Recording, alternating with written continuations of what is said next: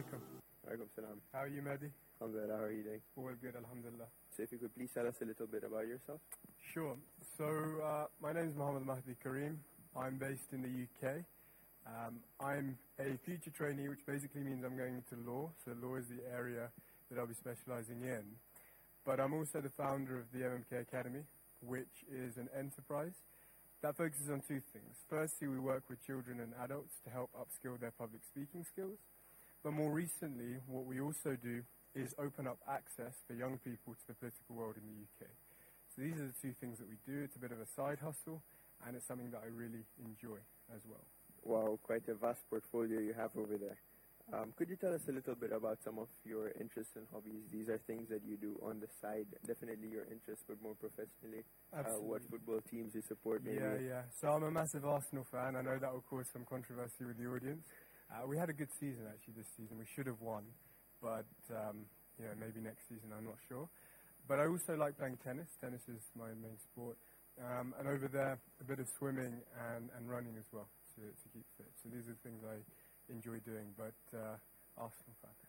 Oh, wow. Okay. That's interesting to hear. Let's see how our audience reacts to that for sure. Yeah. I mean, we do know that you have roots to Dar. Could you explain some of that? For sure. So even though I'm London-based, my mum's family is all based in Dar over here, and I love coming to Dar. We try and come as often as we can.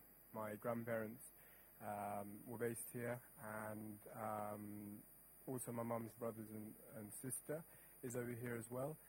And I just love it. It's a good break from the UK, different style of life, and it's somewhere where I can come and enjoy a new culture, but also a culture that's not too far from home, because we have a lot of similarities over there in Stanmore, but also some differences, which I really like here as well. So this question is going to cause a bit of controversy with our audience, Dar or the UK? In what sense? In what sense? Overall, yeah. UK is home, but Dar is also home. So home is home. That's the answer I'm going to give.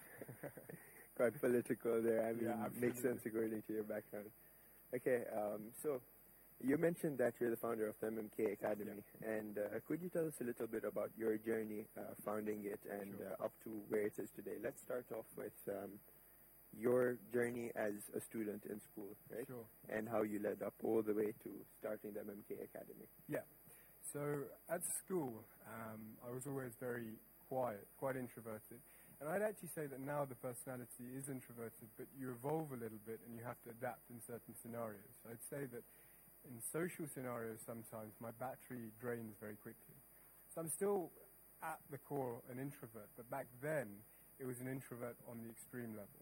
To the extent that there was one parents' evening at madrasa actually, where my parents turned up and the teacher was sort of looking through the names, and it was the point where he didn't realize that I existed because I never contributed to anything, just sat at the back and just came along and did nothing. So naturally I was quite quiet, and it got to a stage where around year 8, year 9, I saw people around me doing really well in terms of their confidence. They could express themselves.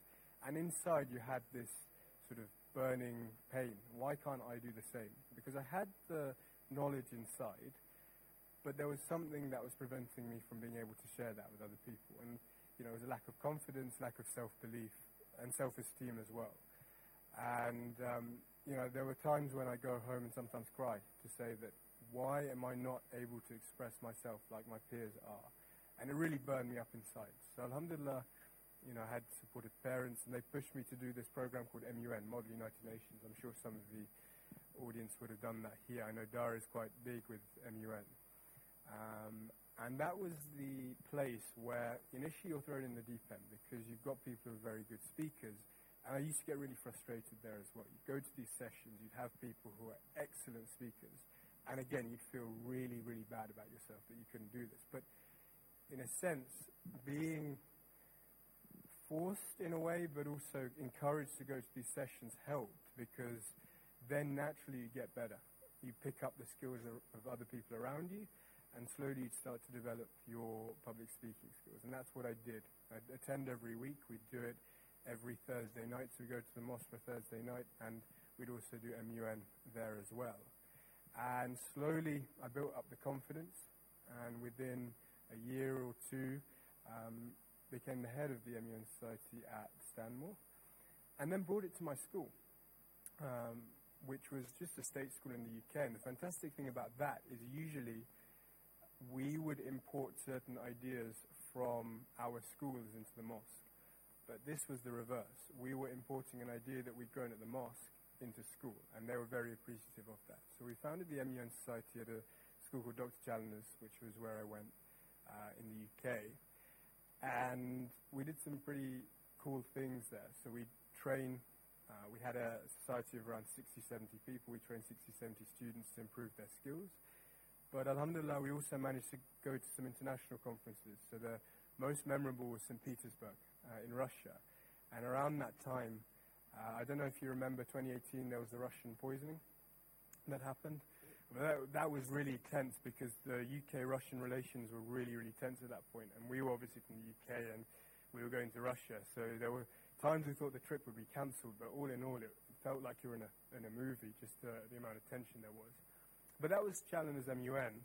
And, that's how, I guess, I developed the ability, very much from a position of not having something,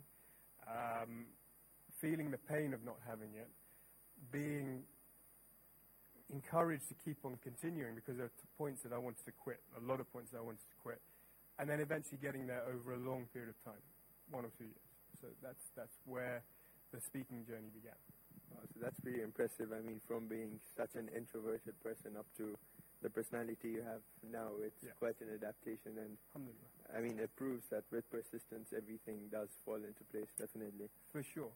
But one thing I'd add is it's not just self-persistence. This is not, me being driven. I would actually say at that point, I didn't have very much of a drive at all. And so it's important, when you're young, obviously you have the privilege of having certain people around you push you and drive you.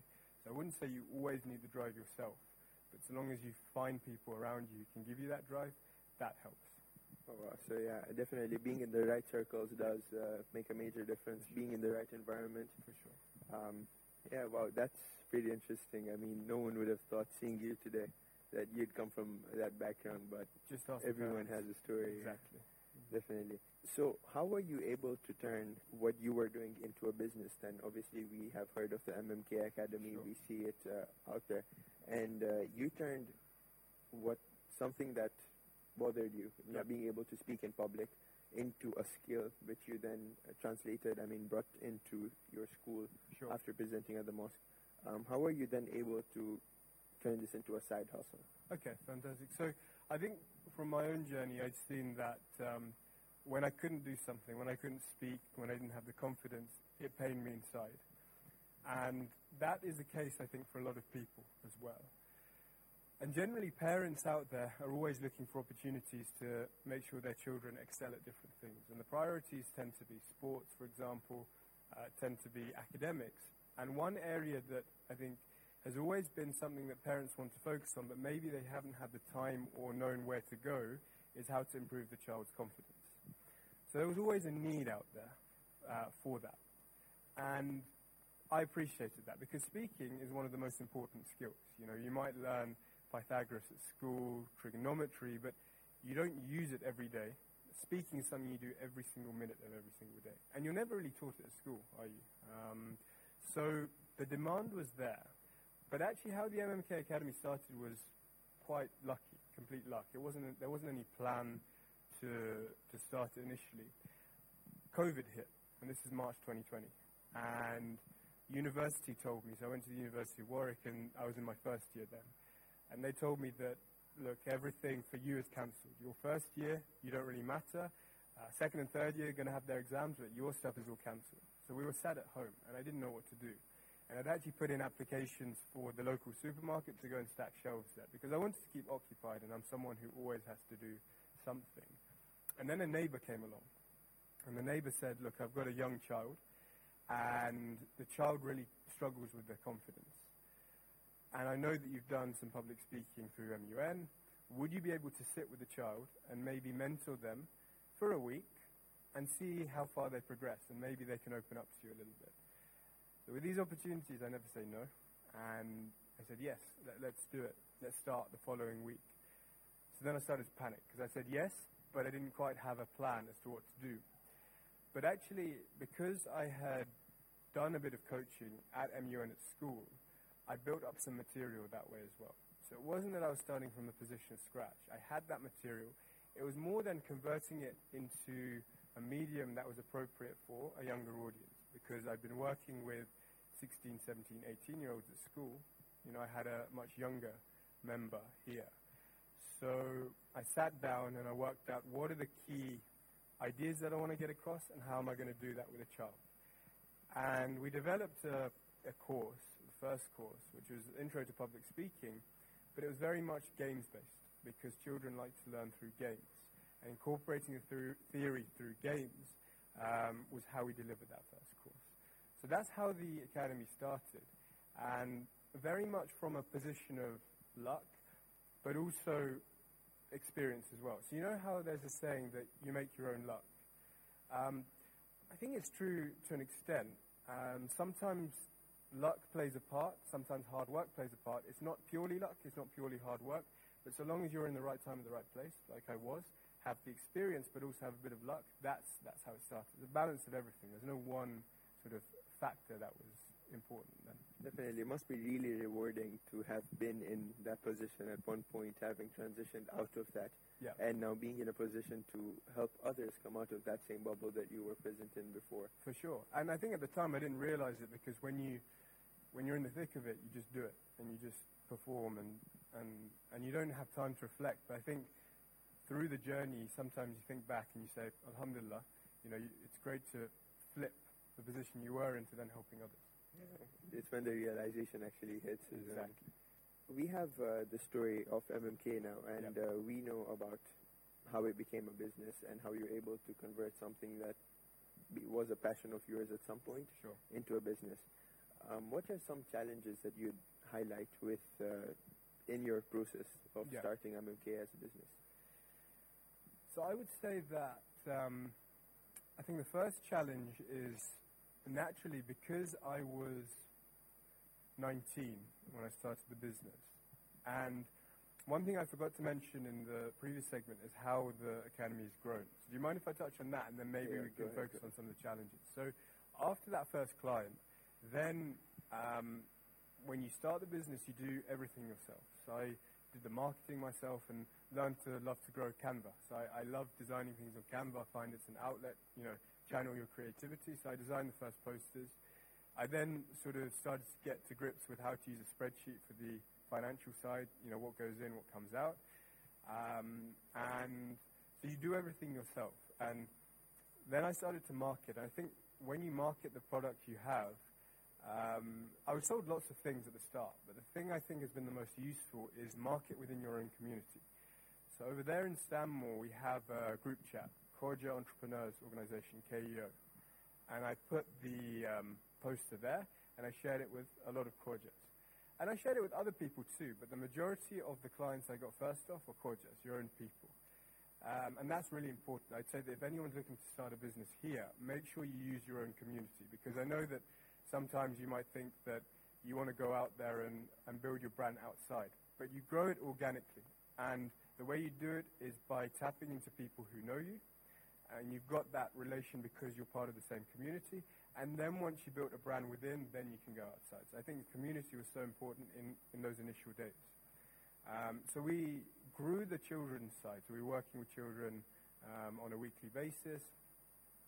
And then about 3 months down the line, one of the parents came up to me and said, I've got an interview coming up, and I've seen the content that you're going through with my child. I think I'd benefit from this, because I never learned this at school. Can you sit down with me? So again, I said yes, but again, panicked, because I didn't have a plan there. So this time, because I've done the MUN stuff again, sort of thought, what are the key points that you learn in terms of public speaking, in terms of interview practice, and how am I going to deliver that to an adult now? This point, I sat down then with some professionals in the field. So there's a drama coach that was there, and worked out that I've got this content, and obviously this is my personal experience, but I want to take it up professionally to the next notch. And they helped me work through the content and deliver it and make sure that it was fit for an adult. So then we delivered the content with the adult client. And that was the start of our coaching with adults as well. So we work with children and adults. And so I think because we work with adults, one of the big challenges is that I am 19, and some of the other coaches we've had have been young as well, because that's something that's our USP, and I'll explain why it's our USP later. We only have coaches between the ages of 18 and 25.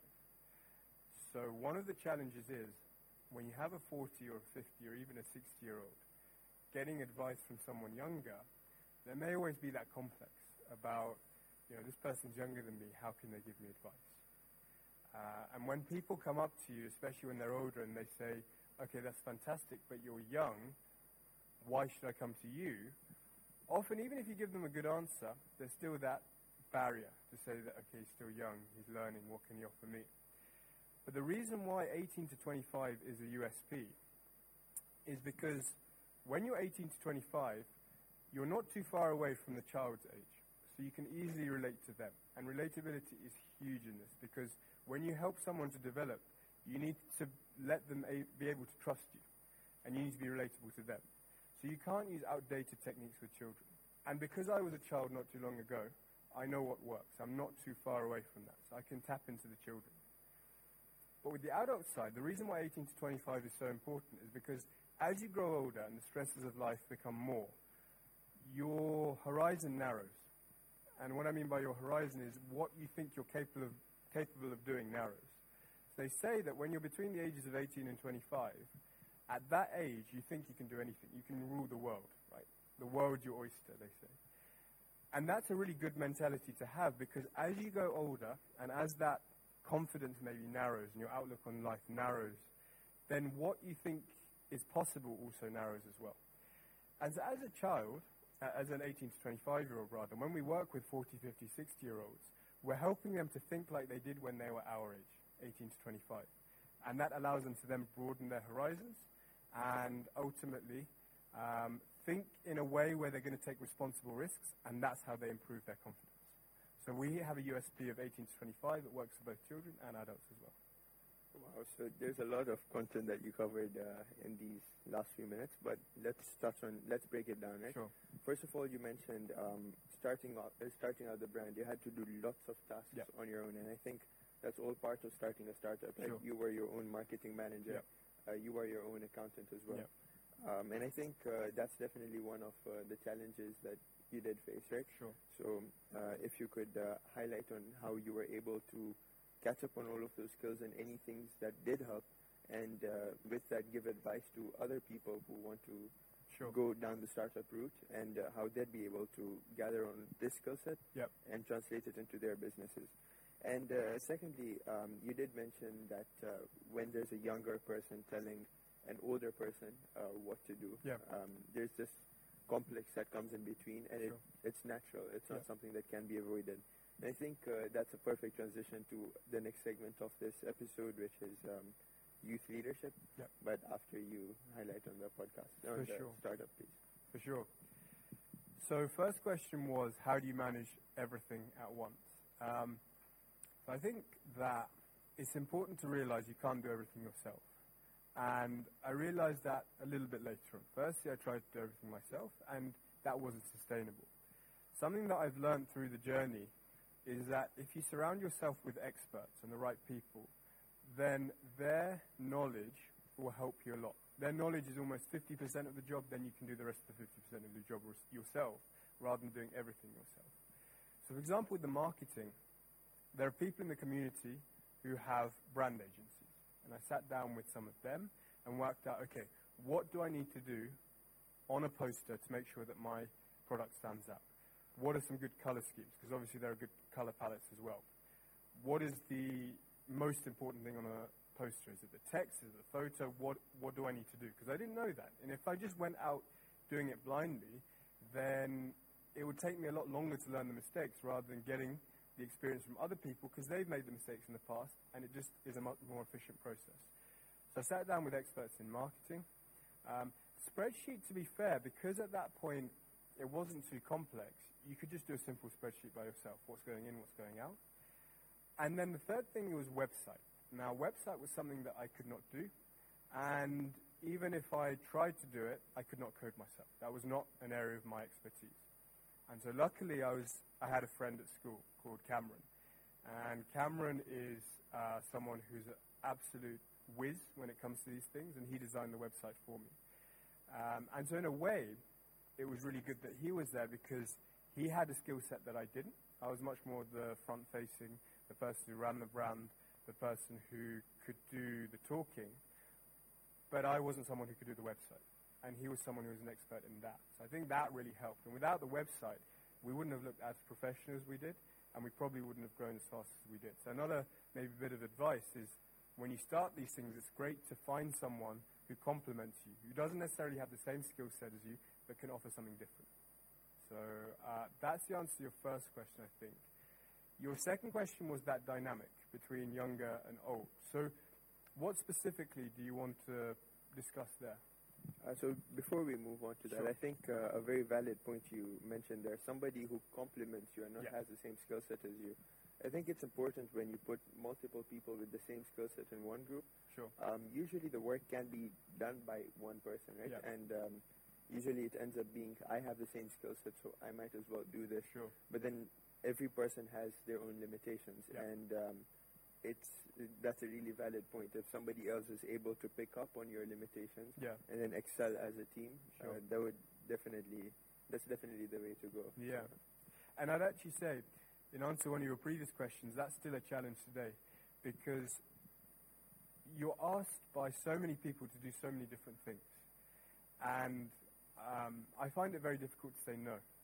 Partly from the perspective of if they're from the community, if they're part of a larger family, how do I say no?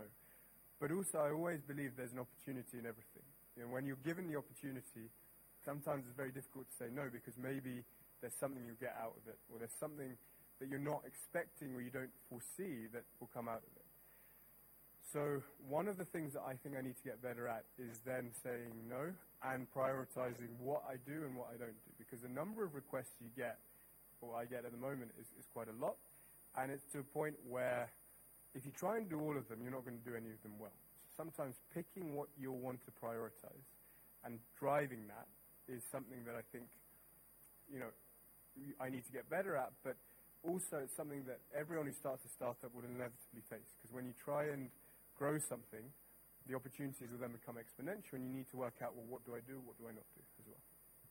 That's a great point. So moving on to youth leadership, Sure. You've been in this position multiple times in your life, and we'll cover it later on as well, Sure. with one of the questions I have Yep. for later on in the podcast. As a youth leader, why do you think it's important for youth to be more involved in these decision-making processes, and why do you think youth leadership is important? Okay, so I think it's important for 3 reasons. First reason is that whenever you have a problem, it's really important not to have a team where everyone thinks the same.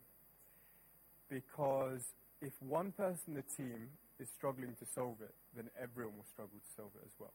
The team needs to have a diversity of minds so that they can offer their unique insights on how they think they can solve the problem. So going back to somebody who complements you. Going back to somebody who complements you, exactly.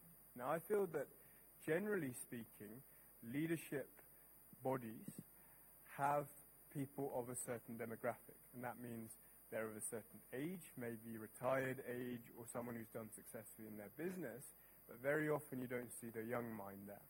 And the young mind has a certain level of experience which other people can't offer, and a certain insight into certain problems that the older generation can't offer as well. And so it's very important that within a team, even if they're not the main decision maker, that they have some sort of input, because then they can offer their unique insight into how to solve the problem. And this is something that I'd coin cognitive diversity.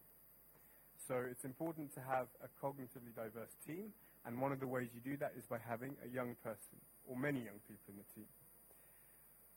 And, maybe, if you like, a story to back that up is that there was a really famous painting back in the day. And you don't mind if I go into stories, right? Yeah, A really famous painting back in the day of flamingos, right? The pink birds that stand with one leg. And there was a research study being done where someone wanted to test out this cognitive diversity. So they showed this picture of flamingos to two groups of people. The first group of people were Americans, and the second group of people were Japanese. The Americans, more often than not, saw in that photo, what a beautiful flamingo. It's amazing how the flamingo stands on its leg, and they focus on the individual flamingo. Whereas the Japanese, they focused on the community of flamingos. How beautiful is it that this community of flamingos do all of the same thing at the same time? So do you see how on this one picture, the same picture of flamingos, you had two different outlooks based off your upbringing, based off your culture, based off the way that you've been conditioned in life. In the same way, whenever you have a problem in front of you, that problem might be the same problem. For example, you might have a problem of not getting enough young people to the mosque. But the way that someone might analyze the problem may be different based off their upbringing, their age, their insight. And so that's why it's important to have this cognitive diversity. The second reason why I think it's important to have young leaders is because young people need opportunities to develop. And leadership teaches you a lot, whether it's how to play politics, because that's a very important thing, as you can understand, whether it's how to speak, because often in leadership positions you need to be able to communicate not only to your team, but also to the people you serve as well.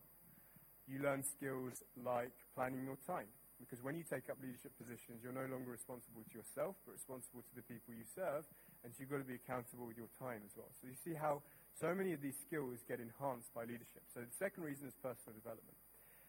And I think the third reason why young leaders are so important, and we need more youth leaders, is because often young people complain that the systems aren't fair to them, or the systems aren't working for them, that the mosque is being run by people who don't get them, for example. So you've got two options there. You can continue complaining, and complain all your life, nothing's going to change. Be my guest. Or you can take the initiative, and you can get a seat, as they say, at the table, and make change like that. Because so long as you don't do that, you're letting other people control your life for you. Right? You're giving other people the remote control for your life. They're making the decisions, so why are you complaining? You're giving your remote control away. So the other option is you take that remote control back, you then become in charge of your destiny, and you drive that.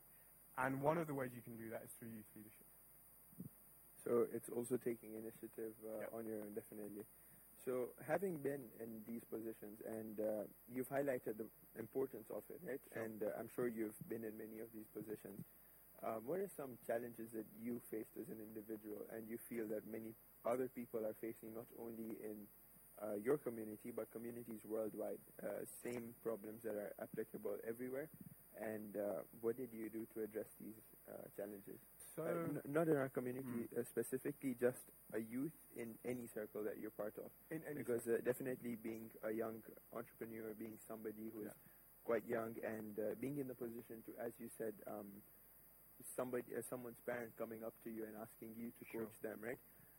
What challenges come with that when working with older people as well? So, as I've mentioned before, I think the first challenge is that people will always call you out for a lack of experience. And sometimes they fail to see that what you're offering is unique and can help them, but because of the age gap, they call you out for a lack of experience. I think maybe the second issue that I faced previously is that, and this is a fact of life, institutions are built over many years.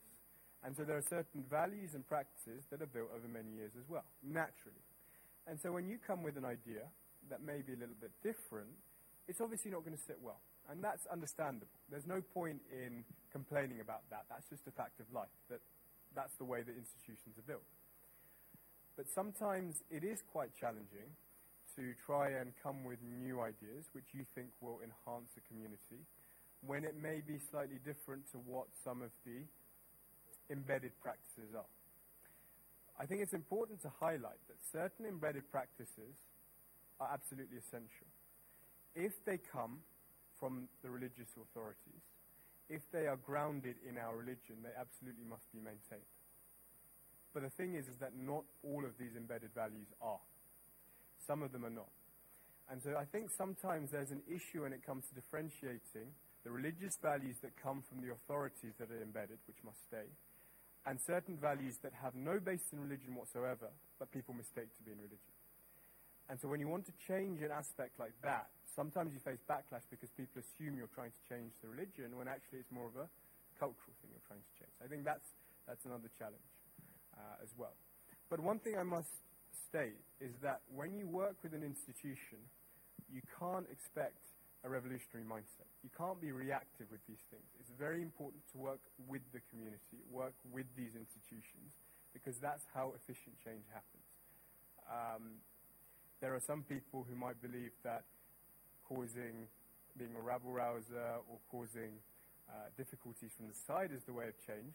But I always believe if you don't have a seat on the table, you'll be on the menu. So as a rabble-rouser, you're going to be on the menu, right? So I believe working with institutions is very important, even if you feel frustrated at times, even if things are slow, even if they can't differentiate between what's grounded in religion and what's culture, maybe, it's still worth doing. That's a great point. Yeah, definitely. With cooperation, getting a seat at the table, you're able to prove your worth with, obviously, with what you have to offer, rather than just rebelling against every decision without having a concrete base, defending what you believe. It's right? very easy to rebel. Doesn't take any energy whatsoever. It takes a lot of emotion. It's low EQ rather, emotional intelligence. So it's an easy thing to do, but I don't think it's the right thing to do. Okay. Yeah, definitely. So let's go back a few years, yeah? You've come far, alhamdulillah. And this is 2023 MMK. Yeah. If 2023 MMK was speaking to 2018 MMK, what advice would he offer him? It's a good question.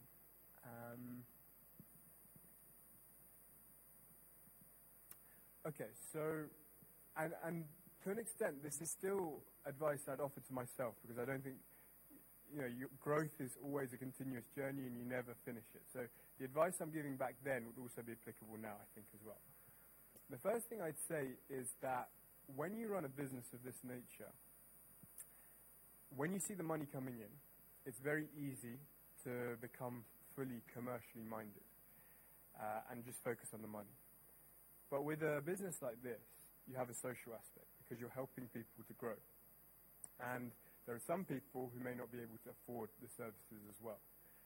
So I would say it's always important to maintain that commitment that a certain percentage of your work is going to be pro bono, it's going to be for free, to help the community or to help people around you to grow. So I'd say, to sum that up, the social capital is as important as your economic capital. So the social capital, the work you do to help others, is as important as the money you make for yourself. You shouldn't prioritize the economic capital over the social capital.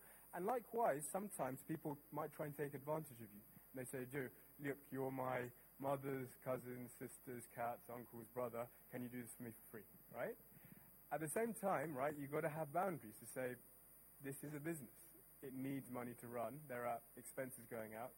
In order to be profitable, you need to have fine lines. So never place one over the other, but always maintain a balance between the two. That's the first thing I'd say. Secondly, when you're doing this and you're growing a business, it takes a lot of time, obviously. But then one thing I found early on is that in the initial years, there was little time for me to develop personally as well. So you might be developing through doing, but sometimes you need to sit back and read as well.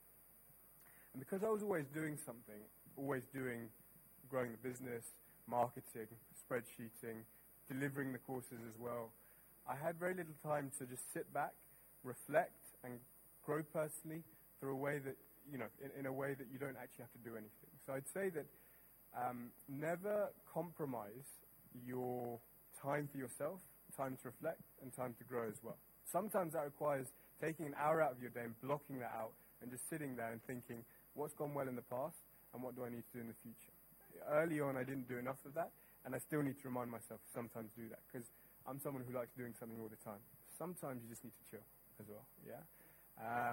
I give that advice back then, and I continue to do that now.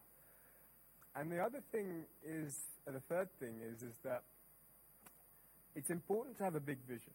That's really, really important. You need to aim big.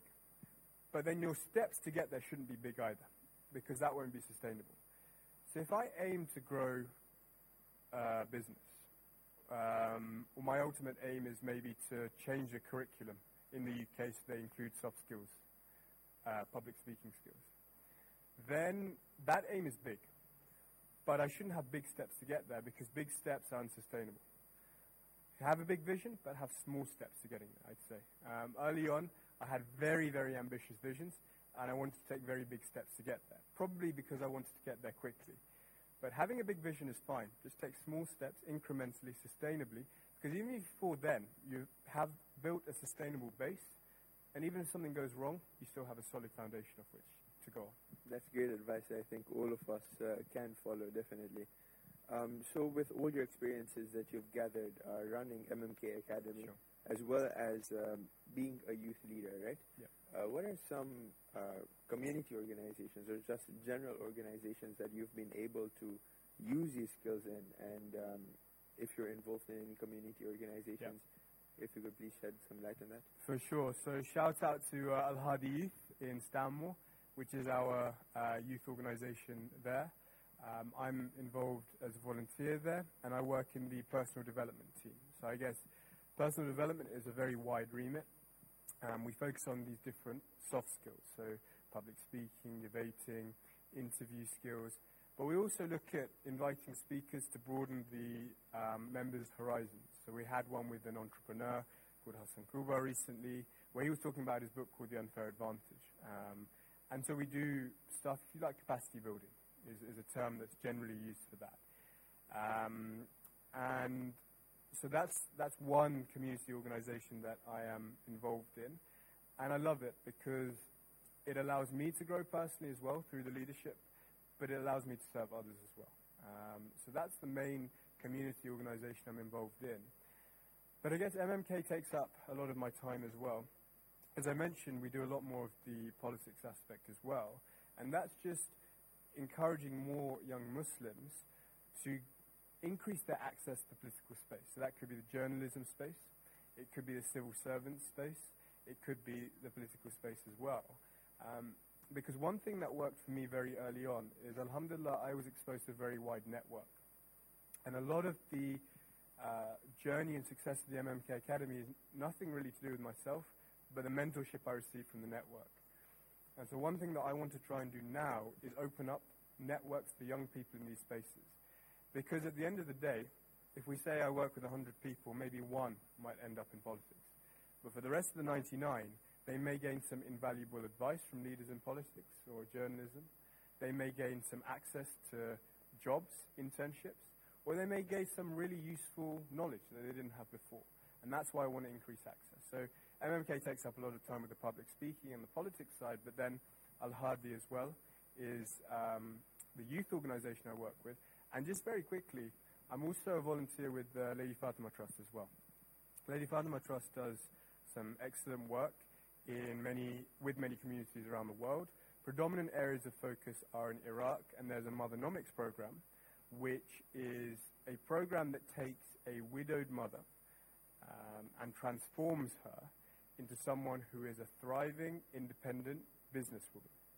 So you go from a position where you have someone you feel sorry for, someone who maybe lost their husband at an early age, and you give them the skills. First, you help them with their mental health, because when you lose someone at a young age, it's very taxing. So they give them mental health support. And then they train them up by giving them some sort of business, either a sewing machine. They train them how to cut hair, train them how to cook, to open a restaurant. And then they open up the market to them as well. Because when you give them these skills and they have no market, it's not going to help them. So you give them the skills, you open up the market, and then you allow them to grow as a businesswoman and become independent. So you transform the woman from someone whom society feels sorry to into someone who's an inspiration in society. So that's based in Karbala in Iraq. But also the charity does a lot of work in Zanzibar as well, close to home, where they're trying to eradicate any deaths caused when a woman goes into childbirth. So unfortunately, when a woman goes into childbirth in Zanzibar, there is a chance that they may lose their life. And when they lose their life, if the baby survives, for example, can you imagine losing a mother before you even have the sense to see them? It's quite difficult. So trying to eradicate that is really important, because the reason why the mother dies is very preventable. It's through very small infectious diseases which then grow to become deadly. something that can be nipped at the bud. So that's another project that they really focus on. And I help very much behind the scenes there, help advise on some of the strategy, especially when it comes to the youth side of things, because a lot of the time with charities, they focus on the money. How are you going to get donations? But a big part where charities, I think, need to focus on more is how do we get young people involved? Because young people may not have the financial capital, but they have the time and the energy to give. So that's something I'm helping to work on. How do we get more young people involved? That's great. So your involvement definitely is making an impact, and we can see that in all of these areas you've been able to translate your skills from MUN. You're able to now transform that skill into public speaking, and with public speaking, interview skills as well. So each of these soft skills are transferable to many aspects in life. With that as well, you're able to turn it into a business, and your skill set is quite vast, right? Yeah. You're able to do personal finances pretty well now. Alhamdulillah. Alhamdulillah, definitely, because of these skills that your startup gave you, you're also able to do some of the marketing aspects. You know what, budgeting is really important, and I didn't realize how important it was, because before, money just used to leave. And it wasn't my money, it was parents' money. When you're young, you don't earn. So starting the business allowed me to appreciate what money was, and I've become a lot more careful with my spending. And I think also with saving as well, just become a lot better. And I wouldn't have done that if I didn't know what the value of money was, because when you start earning yourself, that's the only way you learn. So it's definitely been a journey of growth For in sure. many areas, right? And expanding on your skill set, but just you as a person as well. For sure. What message do you have for members of our audience, especially many of us being youth as well? And what piece of advice would you leave us today? So I would say that the one motto that I live by, it's in a poem by Rudyard Kipling, who was a poet, and he said that you need to learn to treat success and failure as two imposters, just the same. So what he means by that, in my opinion, is that in life has many highs and many lows as well. And sometimes when we reach a position of greatness or high, we do something great, we feel really happy. Sometimes we get carried away, and we're not humbled down enough. And that might lead to arrogance, it may lead to complacency, it may lead to you thinking you know it all, and then leaving no room for your growth. On the flip side, when you have a failure, and we always have failures, you always have failures, you then treat it as the end. It's detrimental. I can't recover from this. I'm never going to be able to do this again. So one thing that's helped me deal with my failures a lot is not going too high with the successes. So when you do something good, treat it as alhamdulillah. It's all in God's hands. Right? God is the best planner. He did this for a reason. This is not me, but it's Him doing it for me. And when you accept that, then you realize that actually, when you do something right, fine, feel happy about it for a couple of minutes, but just stay on that constant. Because when you stay on that constant, even when you dip low, you'll come back up to the constant. Rather than if you go really high and then you crash, and then it's really difficult to navigate the constant again. But if you can just maintain the constant and oscillate just around that constant, that really helps. So treat success and failure as two imposters just the same, is the thing that I really, really abide by.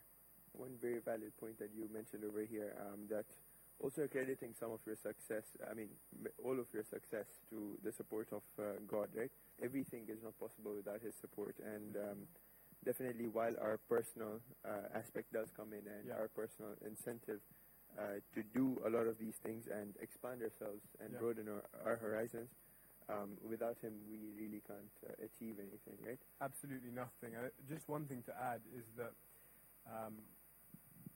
this ability to accept that everything in God's hands really helped from a personal perspective as well. Because often when you are in a position of leadership, and this is going back to youth leadership, when people criticize you, sometimes they may have the best intentions, but it comes across personal. And I used to be very sensitive back in the day to say that this person is trying to give me feedback, but they're trying to have a go at me personally. And I used to take that very personally, and I used to feel really bad about it. And then, one thing that was said to me is that realize that everything is in God's hands, and nothing that you do is actually you doing it. It's God giving you the ability, your energy, your insight, and it's ultimately in his hands. When you leave it up to God, then you realize that actually there's no me, really. And so if I get offended, that might be because I've developed an ego over certain times, but that's not really important, because ultimately everything's in God's hand. I think that's really helped me to shrink the ego a little bit, to realize that everything's in God's hand. And when that ego shrinks, then it's very easy to fend off criticism. Say, okay, he's not having a go at me personally, he probably wants me to grow. And even if there is someone who wants to have a go at me personally, ultimately, if there's no ego to have a go at, then you can't feel offended. That's quite insightful. So that's all for today. Thank you very much for being on our podcast. I've definitely learned a lot. I'm sure our viewers have as well. I've learned a lot from being here as well. It's fantastic. I love Dar. Inshallah, I'll be back. Inshallah, definitely. We're looking forward to having you back soon. Maybe have one more of these as well. For sure. Definitely. And shout out to this great initiative. I love a podcast, especially if you're going on a run or something. So make sure you subscribe. What is it? Like, subscribe, and all of that. And fantastic. Thank you very much. That's all for today.